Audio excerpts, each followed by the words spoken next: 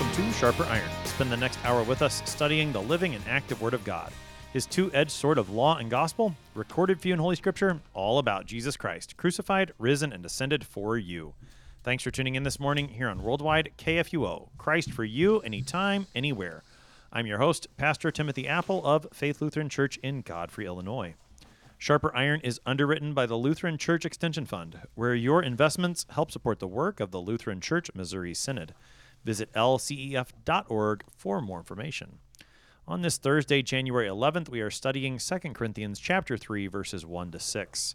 In today's text, St. Paul tells the Corinthians that they are his letter of recommendation, and he speaks of the confidence that he has through Christ toward God, who alone gives sufficiency to the ministers of the new covenant. To help us sharpen our faith in Christ as we study God's Word today, we have with us regular guest, Pastor David Appold. Pastor Appold serves at St. Paul's Lutheran Church in Paducah, Kentucky. Pastor Appold, welcome back to Sharper Iron. Thanks for having me back, Tim. Good to be on with you. So we get started today. Give us some context. What should we know about this epistle and what's been leading up to our section in chapter 3?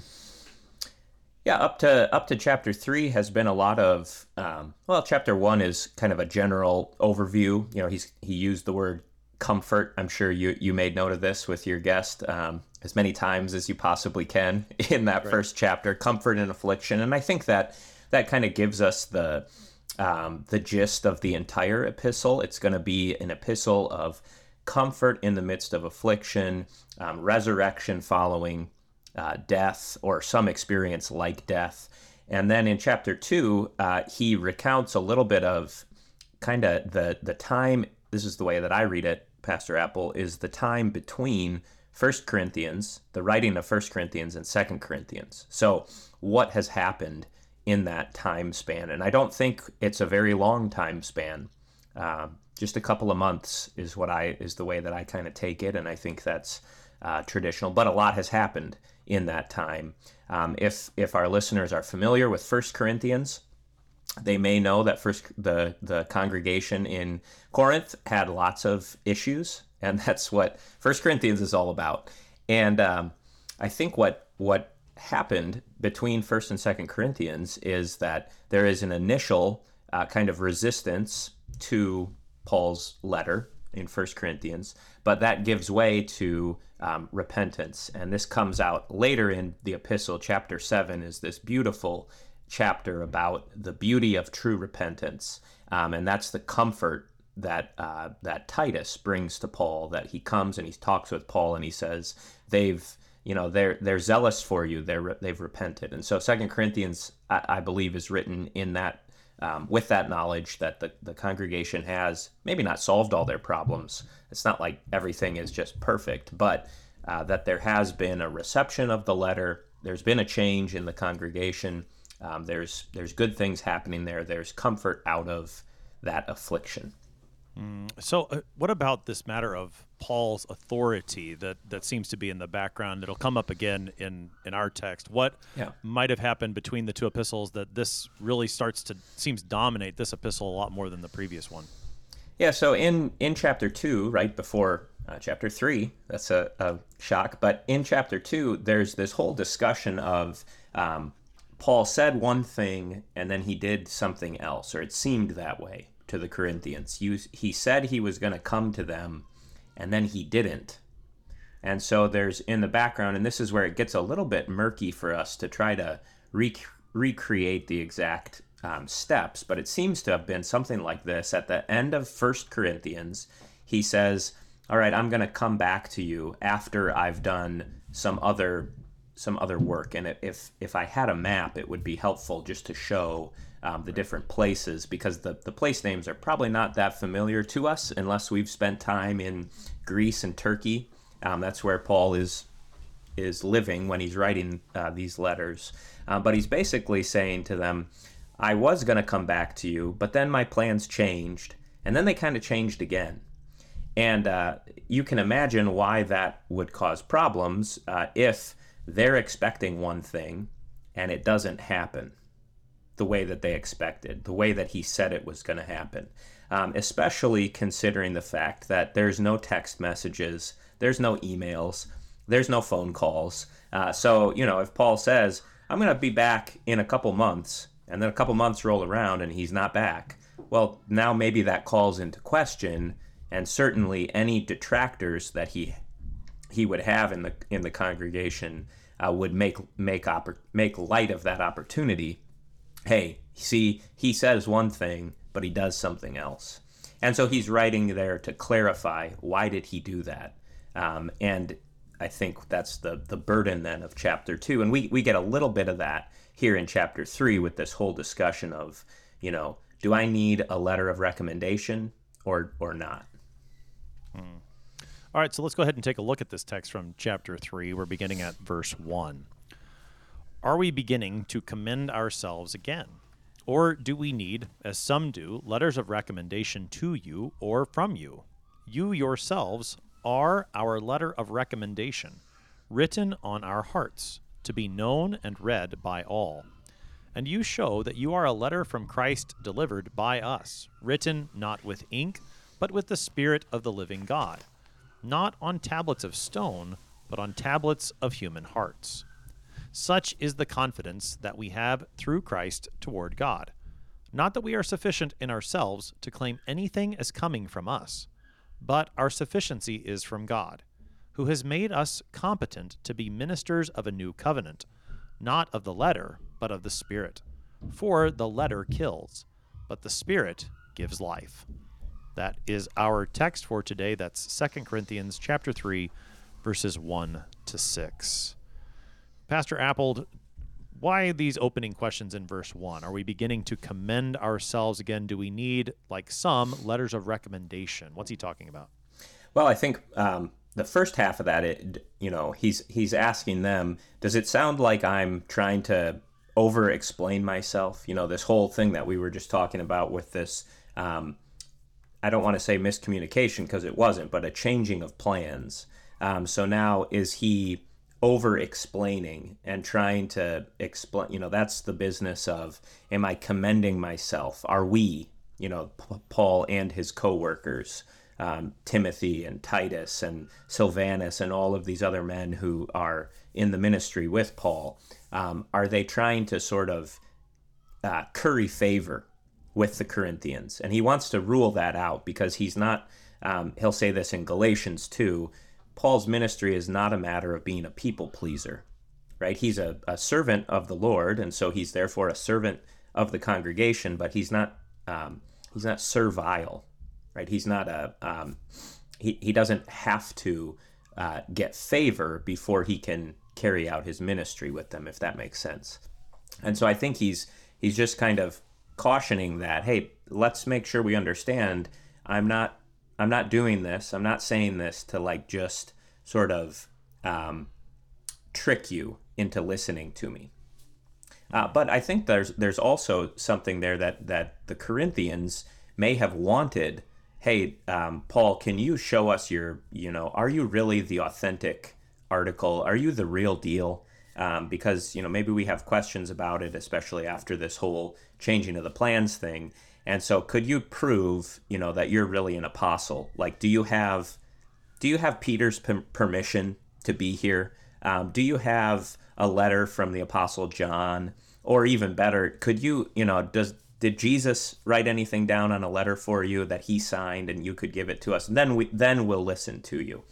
And you can certainly see why that might be attractive to the Corinthians, especially because we know from some of the things Paul will say later in this epistle, there were some what he calls false apostles, servants of Satan, he'll even call them, peddlers of God's word, who may have boasted of, hey, we've got the credentials, maybe they even carried letters, maybe they were fake letters, but they had some kind of letter, perhaps, that said, we're the real deal, and hey, Paul doesn't have anything like this. And so he's just saying, I don't need a letter of commendation. I don't need that.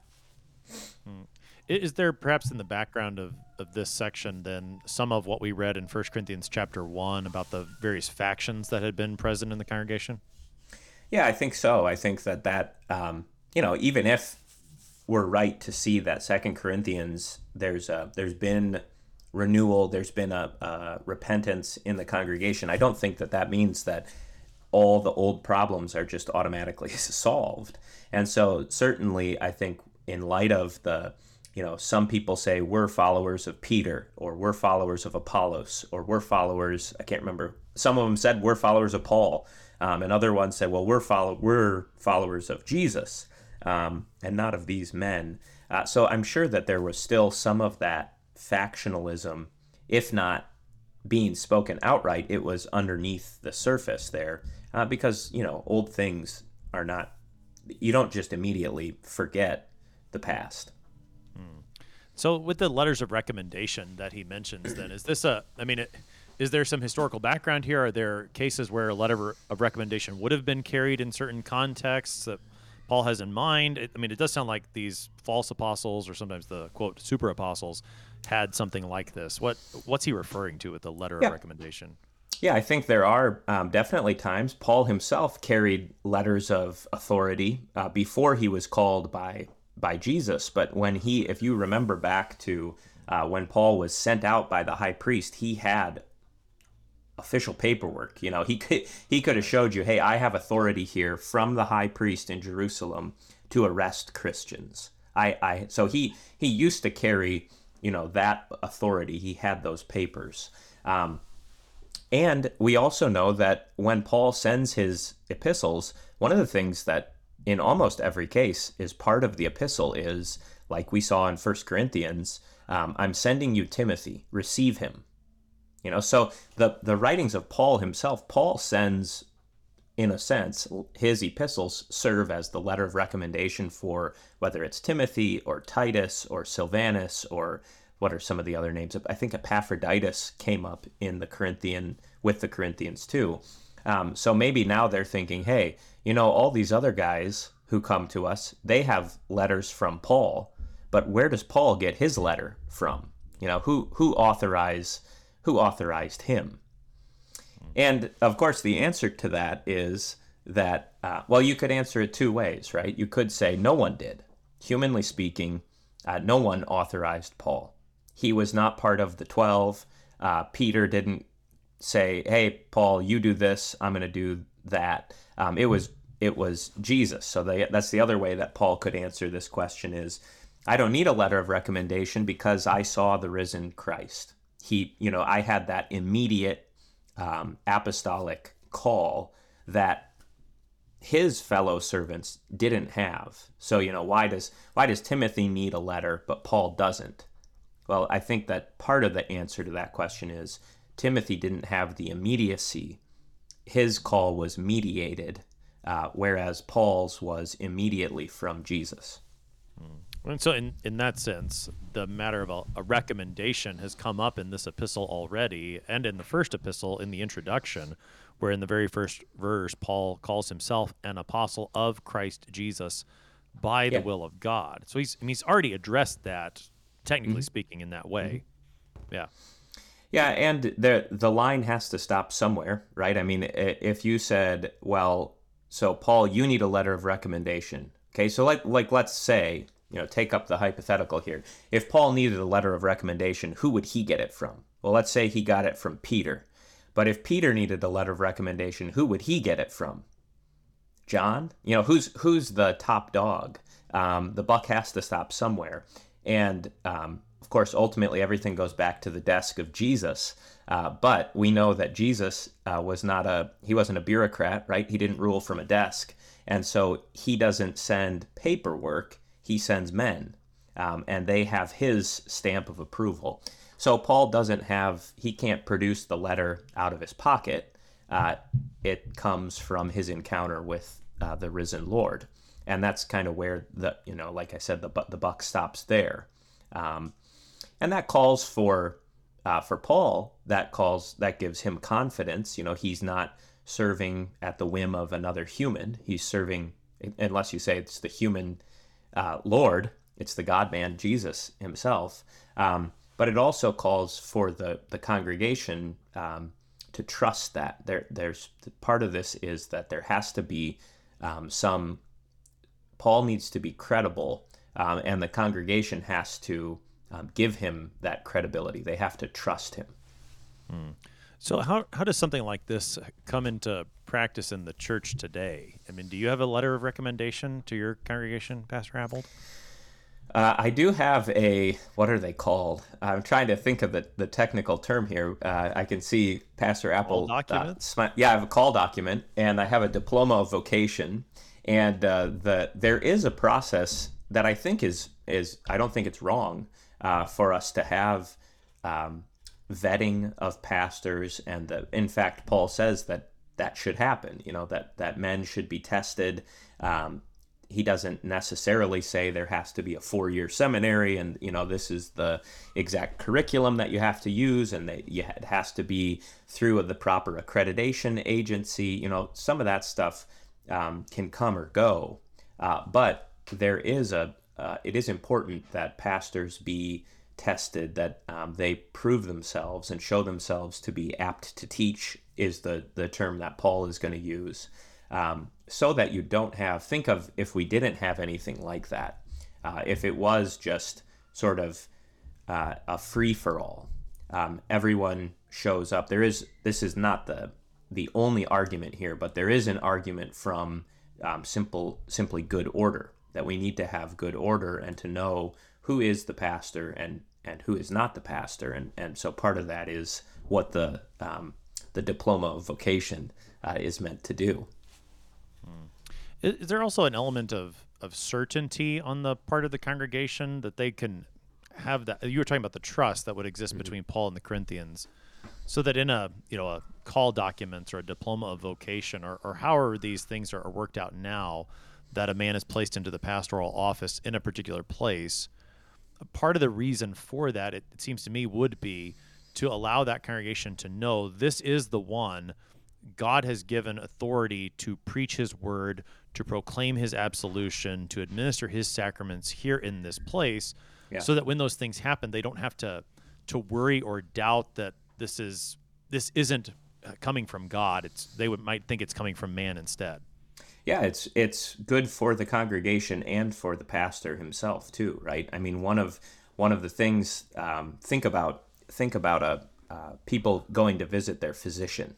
If you don't trust your doctor, you're not going to listen to you're not going to take him up on his prescriptions. You're not going to listen to his advice on things. You're going to go and get a second opinion, maybe a third opinion, maybe a fourth opinion. And that's true when you talk about the care of a person's soul. We would have the same questions. If I can't trust the pastor, what he's saying, what he's preaching, what he's doing, then that kind of puts an impediment or a hindrance to the work of the Spirit for the congregation. Also for the pastor himself, if he doesn't have certainty about what he's saying and what he's doing, if he's always second guessing, and the devil loves to do this, to make you second guess everything, then he's not going to say no when he needs to say no, or yes when he needs to say yes. So it's an example of the way that this, I think, shows up in the life of the Christian congregation today, would be the example of confession and absolution, particularly private confession and absolution, where the question is usually asked as a part of that from the pastor to the penitent: do you believe that the forgiveness I speak is not my forgiveness, but God's forgiveness? If the yes can't be uttered with certainty, there's going to be a problem there. Yeah, absolutely. I mean, that would be a terrible situation to be in, of just always you're sort of caught in limbo. You're caught in no man's land. I don't really know if I'm ever hearing the word of the Lord. Maybe, but faith wants certainty, a certain promise. And of course, certainty, the certainty of faith is not always provable, in the sense of, that there would always be a question in maybe the Corinthians' mind. Did he really see Jesus? Did the risen Lord Jesus really appear to this Apostle Paul? And so part of Paul's answers, it's interesting. He doesn't say, I was authorized, I was commended by Jesus. That's what I would almost in a way expect him to say. What he says instead is, you are your existence as a Christian congregation is the proof of my authenticity or of my authority or of my commendation. You, Corinthians, you are the letter of recommendation. So take us into that, because that's a big part of this section. What does that mean, that the Corinthians are his letter of recommendation? Yeah, it's almost, and it seems like maybe he's skipping some steps of the logic here, but it's almost like this. The fact that you're asking this question proves that I'm a real apostle. If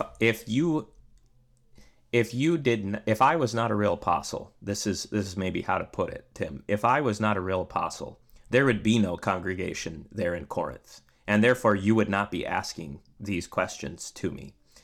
You wouldn't be asking me for a letter of recommendation if you hadn't been established. And this goes back to Paul's own personal experience in Corinth. Who was it who founded the congregation there? It was Paul. And nobody asked him back then, are you really an apostle?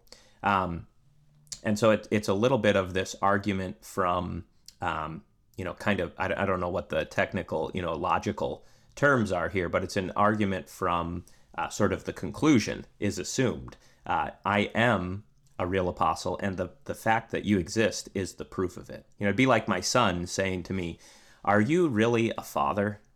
And I would say, well, yes, you're the proof of it. Yeah. So, okay, and I mean, I understand that, especially in the case of Paul, who is an apostle, but there are, I suppose, there's plenty of false preachers out there that can gather themselves a congregation, and that doesn't prove that they're a real apostle just because they gathered a congregation. So what's the difference between Paul saying that and a false apostle or a false preacher saying, look, I've got a congregation, I must be the real deal? Yeah, you're right. Anyone could say, well, look, some people listen to me, therefore everyone should listen to me. That almost seems to be the argument there, right? But I think that here, what Paul is assuming as part of this is, you Corinthians know everything that I've done. And he's going to make this explicit later in the epistle. He's going to talk about all the things that he's suffered. He's going to talk about all the, it's called the catalog of sufferings. He's going to list it out line by line. I suffered this, I suffered that, I suffered this, I suffered that. And he says that's his other argument for why he's, a real apostle, which again is to us, kind of a strange argument. But in Paul's mind, the proof of authority, the proof of apostleship, is not in who can boast of, the paperwork. It's in the actual doing of the ministry. And so the doing of the ministry here that led to the founding of the congregation was, well, you experienced it. I preached the gospel to you, and it had its effect. And it's almost like, I think in the Large Catechism, Luther kind of talks about infant baptism this way. He says, look, if one of the arguments for why we baptize infants goes like this. For a long time now, when Luther's writing, the church has only baptized infants, right? And if that weren't proper, the church wouldn't exist, but it does. Therefore, infant baptism is good. Now, there's other things that can be said, but it's a similar line of thinking there. And I'm not sure that I'm doing it justice, but I see you at least nodding your head a little bit. No, I think it makes sense. Again, in the specific context in which Paul writes it, and the way that you connected it to the sufferings, I think is helpful, especially given what he's said already in chapter 1 about how when he experienced sufferings and the sentence of death that he talks about, that was all for the Corinthians' comfort. So you put those two things together then, and you have this letter of recommendation. The fact that you Corinthians are here receiving comfort in the gospel, combined with the fact that I am suffering for the sake of the gospel, this is a letter of recommendation that this is the real deal. This is the actual, again, to kind of look forward a little bit, the ministry of the new covenant that's taking place among you, because these things are evidence of it. Yeah, and think of the Corinthian experience here it wasn't just Paul came in and told us we were really good people deep down and that God loved us. There were some really there's a lot of hard things that have been worked through. There's been calls to repentance. There's been the sorting out of lawsuits among believers and sexual cases of sexual immorality and disorderly worship and the eating, the distinction of meats sacrificed to idols. So it's not like it was Paul's appealing to sort of a smooth ministry. He's appealing to all the stuff that has happened through what we know as 1 Corinthians and the repentance that has been brought about through that epistle. So I think it's a little different in that way from somebody just coming out today and saying, hey, some people listen to me. I have a blog online, so I must be a real apostle. No, there's an appeal to the real nitty gritty, I don't know a better term for it, Tim, the real experience of repentance and faith that has been displayed in his actual ministry. I would even connect that also to 1 Corinthians chapter 1, where he talks about we preach Christ crucified, which again, that's weakness and foolishness to the world, but it is the power of salvation, the wisdom of God for us who believe. And then he talks about who the Corinthians were in that same chapter. He says, remember who you were. You weren't wise by worldly standards. You weren't anything particularly important, but God chose you. God called you. And again, I think you put that into the picture as well. The Corinthians as his letter of recommendation becomes a lot clearer and not just sort of like, hey, you're there, I must be doing something right, but it's a sign that, yes, God has been at work through this particular preaching of Christ crucified, the gospel. Yeah. And now he does say that you, the Corinthians, are the letter of you are our letter of recommendation, but it's not, he doesn't say, and I'm so glad that it worked because now I have confidence. I was lacking in confidence and it worked, and I needed this for myself. He says the rest of the world sees it. So somehow the church in Corinth becomes Paul's kind of the proof not for himself. He has the confidence that he has because of Christ. He saw the risen Jesus. And so that gives him this wonderful sense of freedom and confidence to say and do all the really hard things that the Apostle Paul has to say and do. But now he says, your existence becomes a witness to the whole world. And okay, I think... So let's pick that thought up, the witness to the world, on the other side of the break, because that's right there in this text where we are. Sure. So you're listening to Sharper Iron here on KFUO. We're talking to Pastor David Appold this morning. We'll be right back. Please stick around.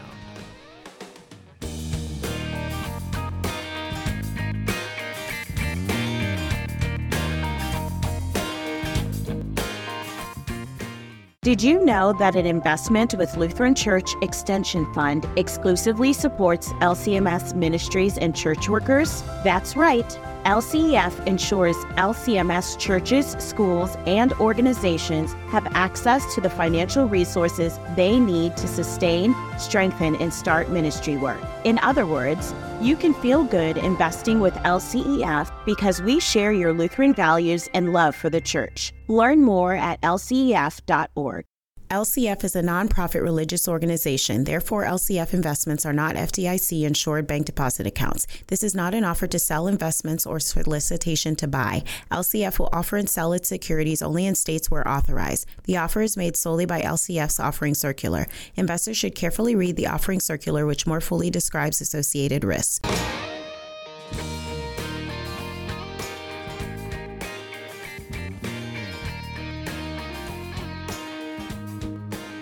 Welcome back to Sharper Iron. It is Thursday, January 11th. We're studying 2 Corinthians chapter 3, verses 1 to 6 with Pastor David Appold. He serves at St. Paul's Lutheran Church in Paducah, Kentucky. Pastor Appold, prior to the break, you were talking about this letter of recommendation that the Corinthians are, but not for the sake of Paul, not giving him confidence. He has that confidence from Christ, as he'll make plain later in this section. Rather, they are a letter of recommendation that is to be read and known by all, so this becomes a witness to the world. Tell us more about that. Yeah, this comes up in a number of places in Paul's epistles where he talks about, for instance, the Thessalonians. What happened among you, Thessalonians, has kind of gone out. The report about you has gone out into the whole world. And so the example of the Corinthians, the example of the Thessalonians, and you could take that in any of the congregations, the example of your congregation, Tim, or my congregation, is part of the witness that the church gives to the world. That there is a group of people who believe in Jesus, who repent of their sins, who turn to Christ, and who call themselves Christians. That in and of itself serves as an example to the world. And it's not an incidental example. The church is always a sign to the world. The church exists as a call to the Lord, that Jesus is Lord and no one else.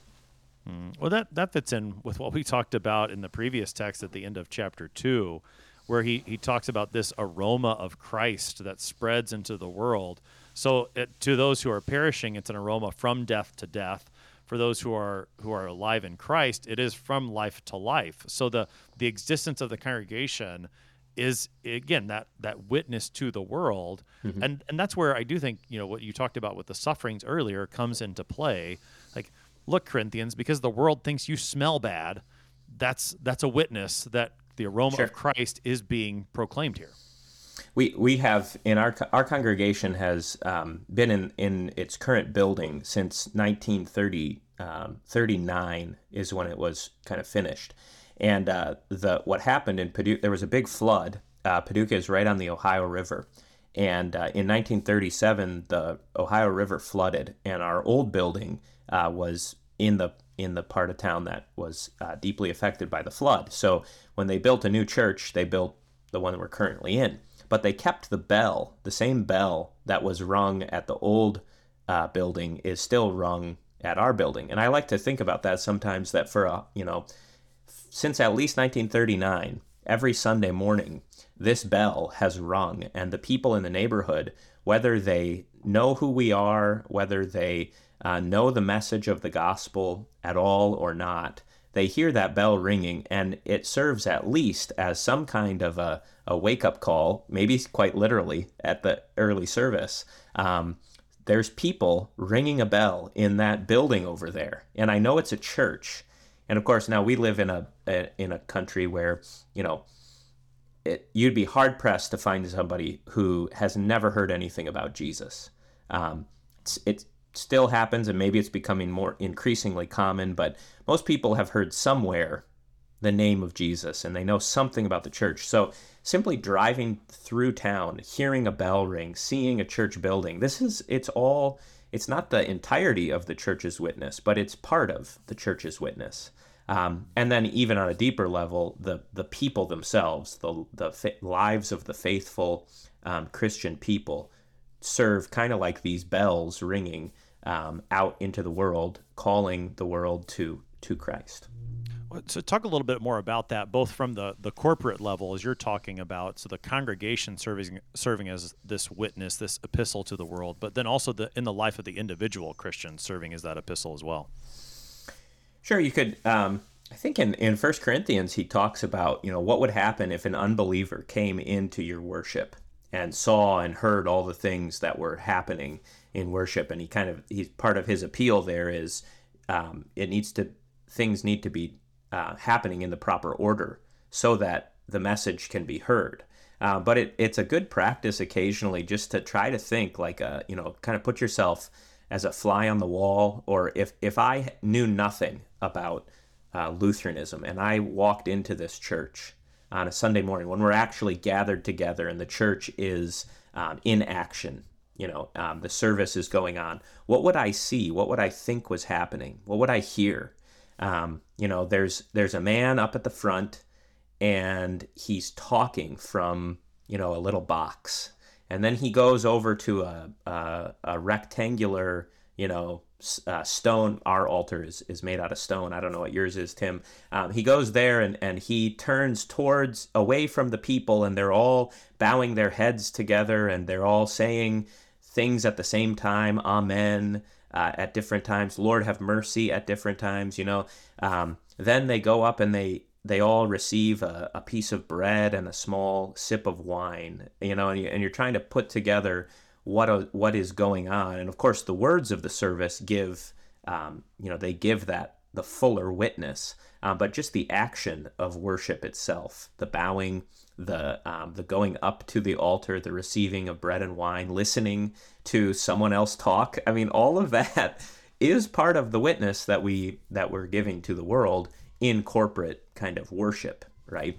And then that's carried out, right? The way we believe and the way we worship lead to the way we live.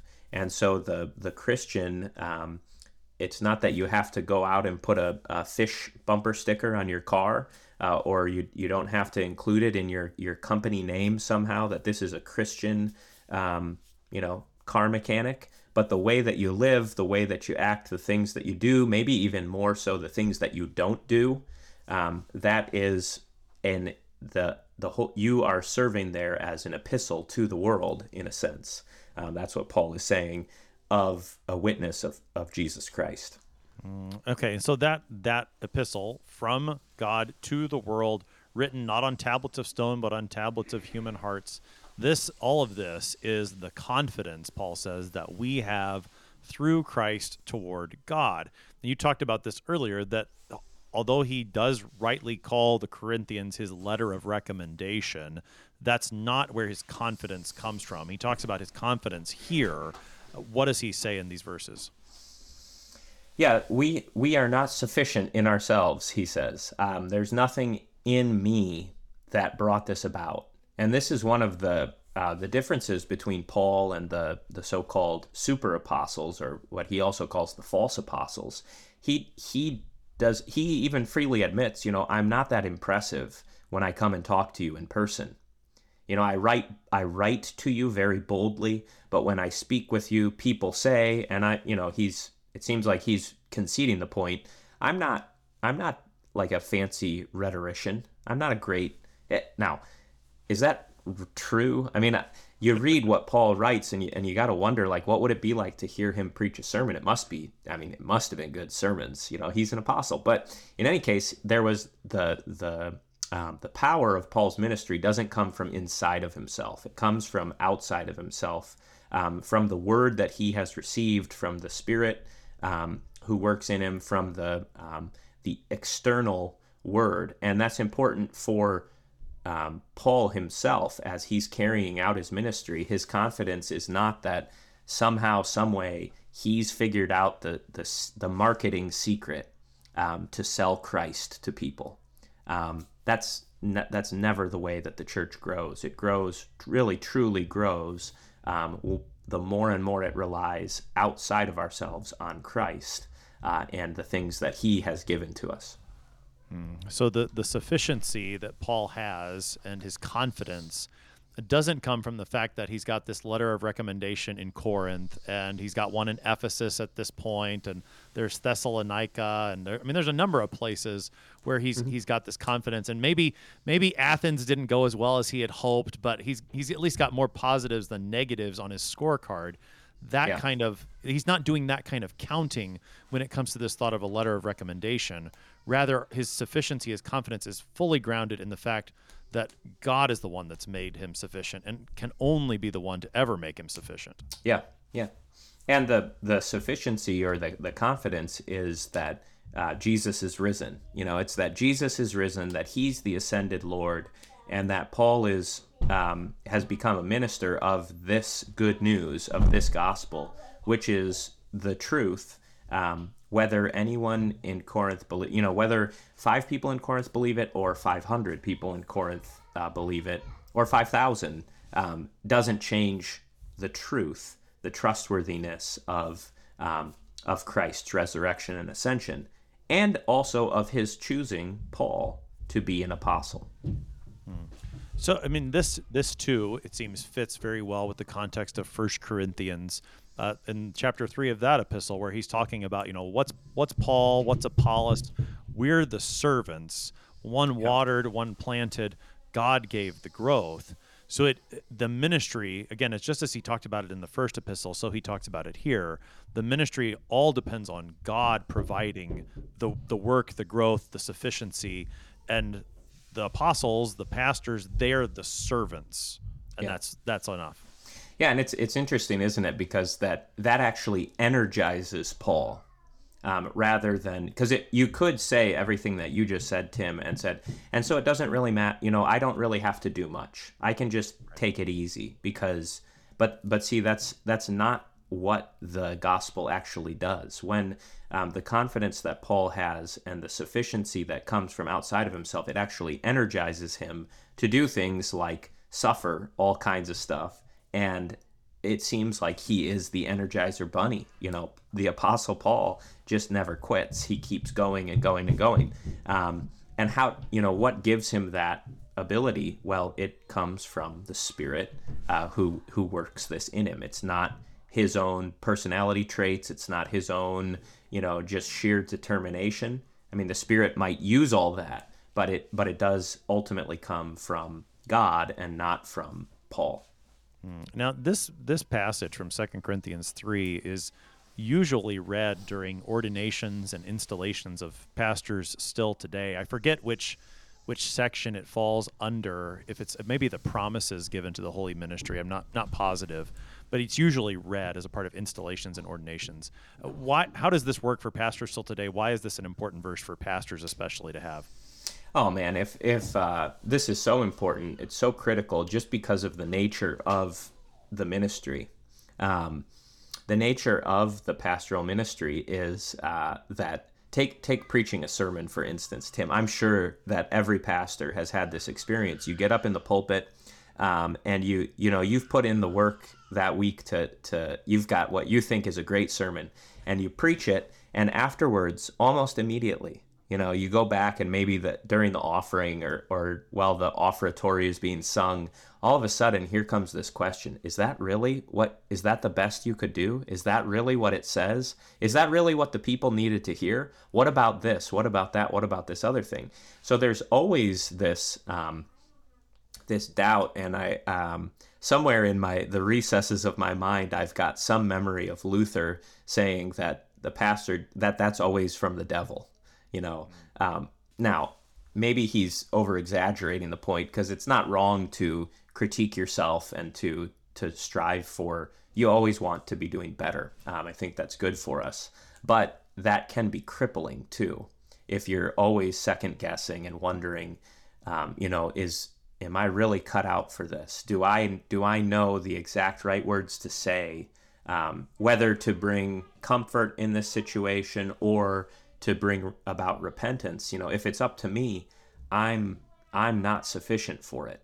But because it's not my doing, whether we're talking about the preaching of the law that works repentance, or the preaching of the gospel, which strengthens faith, those things are outside of me. And yes, I'm required to the best of my ability to distinguish these things and to give to each in their proper time. But it's ultimately not about me. It's about the work of Christ and about the word of Christ doing the work in the life of the church. What you were saying about the pastor who rightly says, oh, I could have said that better, or I should have included this, or maybe left that part out, and who thinks about those things within his own ministry, that sounds a lot like what you were saying with the Apostle Paul, that the fact that he knows he doesn't have sufficiency in and of himself actually energizes him to work harder. So it should be for the pastor still, that because the pastor now realizes, oh, I can't do this on my own, that does then energize him not to just get up in the pulpit on Sunday morning and say whatever comes to mind, but actually to spend more time with the scriptures, to spend more time preparing, to think about the best way to communicate these things, always in an effort to continue in that work that the Lord has given, knowing that it ultimately doesn't depend on him, it only depends on the Lord. Yeah, and I think one of the common pitfalls, it's not pastors are different, right? And so there's going to be there's a whole array here, but one of the common temptations for pastors is that so much of, externally speaking, so much of what seems to make the congregation healthy, what seems to make people want to be part of it and to be excited is, or seems to revolve around the personality of the pastor. Is he funny? Is he personable? Is he, how old is he? What does he look like? What does his family look like? All of these things can be easily become what the congregation kind of gets built around. And when that happens, it might go good for a little while, but it finally isn't going to stand. Paul in 1 Corinthians talks about some build with gold and silver and precious stones, and some build with straw and wood and hay, and all of it is going to get revealed through tests, through the fire of testing and trials. And so I think that here is a call for pour yourself into gold and silver and precious gems, which is the stuff that's outside of me. There's a time and a place for a pastor to think, to think about his own character and his own, all those things I just mentioned, his own, personality. But that's not going to be the emphasis in a really healthy church. All right. So Paul says our sufficiency is from God, and God has made us competent or sufficient to be ministers of a new covenant. And this idea of the ministry of the new covenant brings Paul into a contrast here that's going to be developed more in the verses that come after our text. He says, this new covenant is not of the letter, but of the Spirit. For the letter kills, but the Spirit gives life. Talk about this contrast that he begins to bring up here in verse 6. Yeah, this is a good opportunity to get out a piece of paper or get out a whiteboard or something and just list out two columns, because he's setting up these two different columns. I'm just going to stick with that. So you've got the new covenant, and therefore in the other column you'd have the old. You've got the Spirit and the letter. You've got life-giving and you've got death. And he's going to go on, that's going to be the predominant theme for the rest of chapter 3, is kind of this comparison between the old that is passing away and the new that is replacing it, or the new that is fulfilling it, the new that is going to be permanent there. And so I think here we want to think through a little bit, what is he saying and what is he maybe not saying is also just as important here.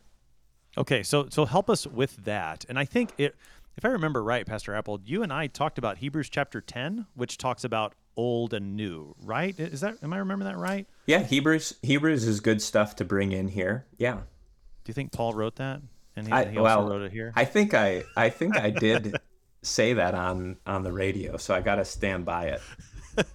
Okay, but let's regardless of that question, what is he saying when he compares new to old, Spirit to letter, life to death here? What is he saying? What isn't he saying? Yeah. Okay. So I think just very basically, and this started to come out when he mentioned the tablets of stone versus tablets of the heart.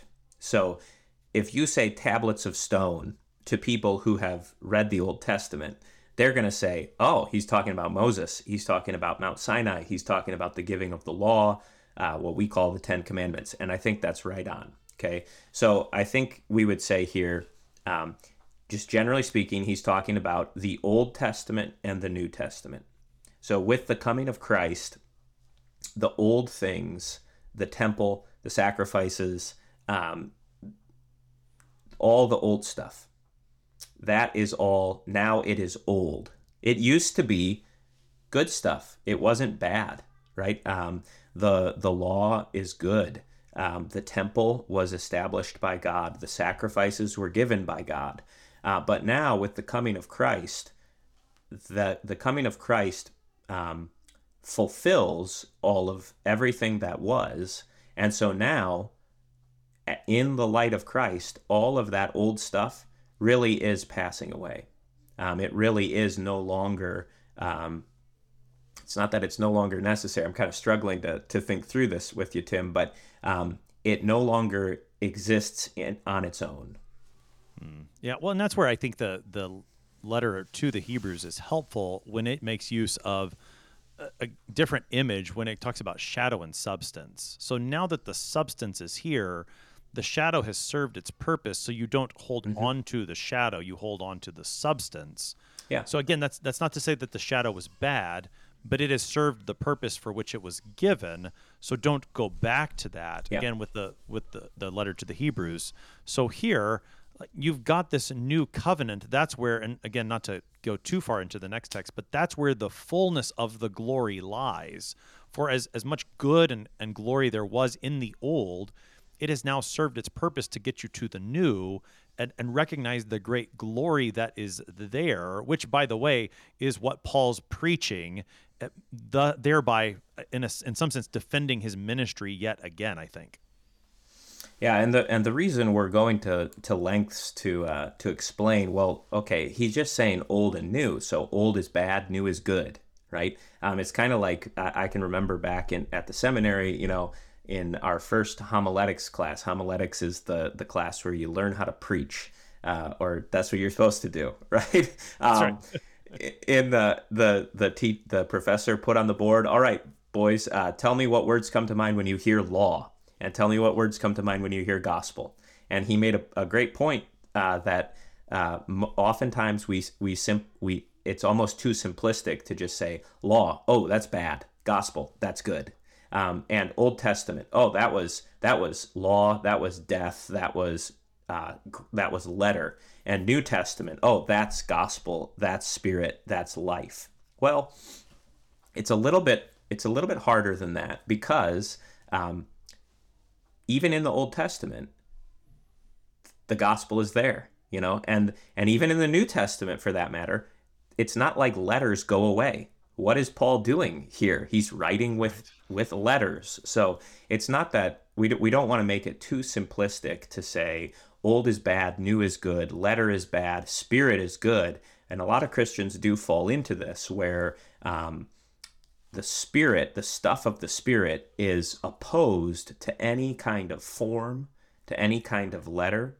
And so, talking about sacraments becomes very difficult for if that's your mindset, because why would you do things the same way? Why would you look for the Spirit through these rites of holy baptism or the rite of the Lord's Supper? That seems like an old thing, and we know that the old things are dead, and the new things have to be spontaneous. Well, I don't think that's what Paul is saying here. What he's doing is setting up this: the old passes away because the new has come, and the new incorporates some of that old stuff into itself, right? But it does so in a fulfilled way.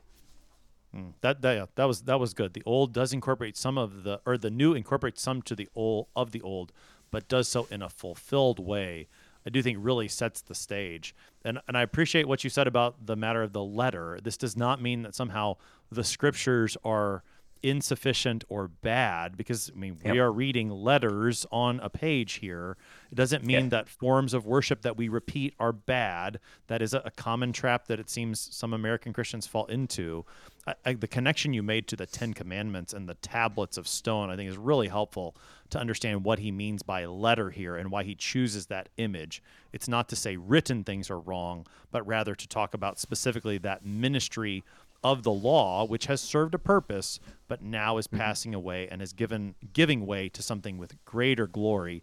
And that's the ministry that Paul and the apostles have. We got with some of those thoughts, Pastor Appold, and I know it's going to come up more in the next text as well. So we don't have to say everything today, but with about a minute or so, help us to wrap things up on those thoughts, this text as a whole.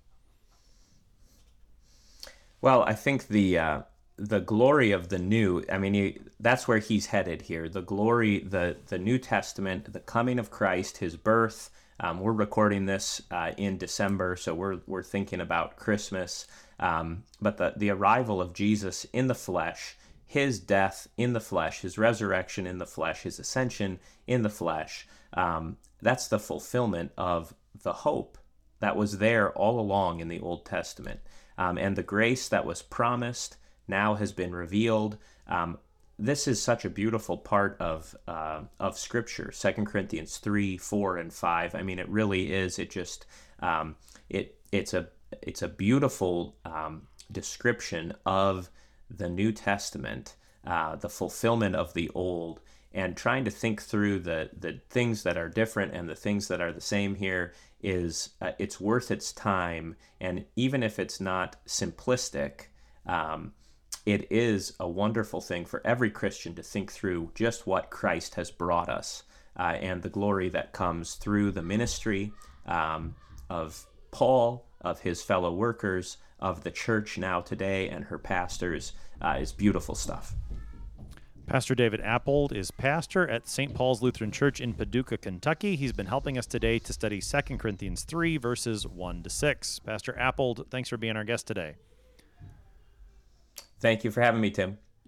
Our sufficiency is from God. We are not sufficient in ourselves, but he gives us that sufficiency. He does the work, and that compels us to boldness in confession that Jesus Christ is Lord. I'm your host here on Sharper Iron, Pastor Timothy Appel of Faith Lutheran Church in Godfrey, Illinois. If you have any questions about 2 Corinthians 3, send an email to kfuo@kfuo.org. It's always a joy to hear from you. Thanks for spending the morning with us. Talk to you again tomorrow.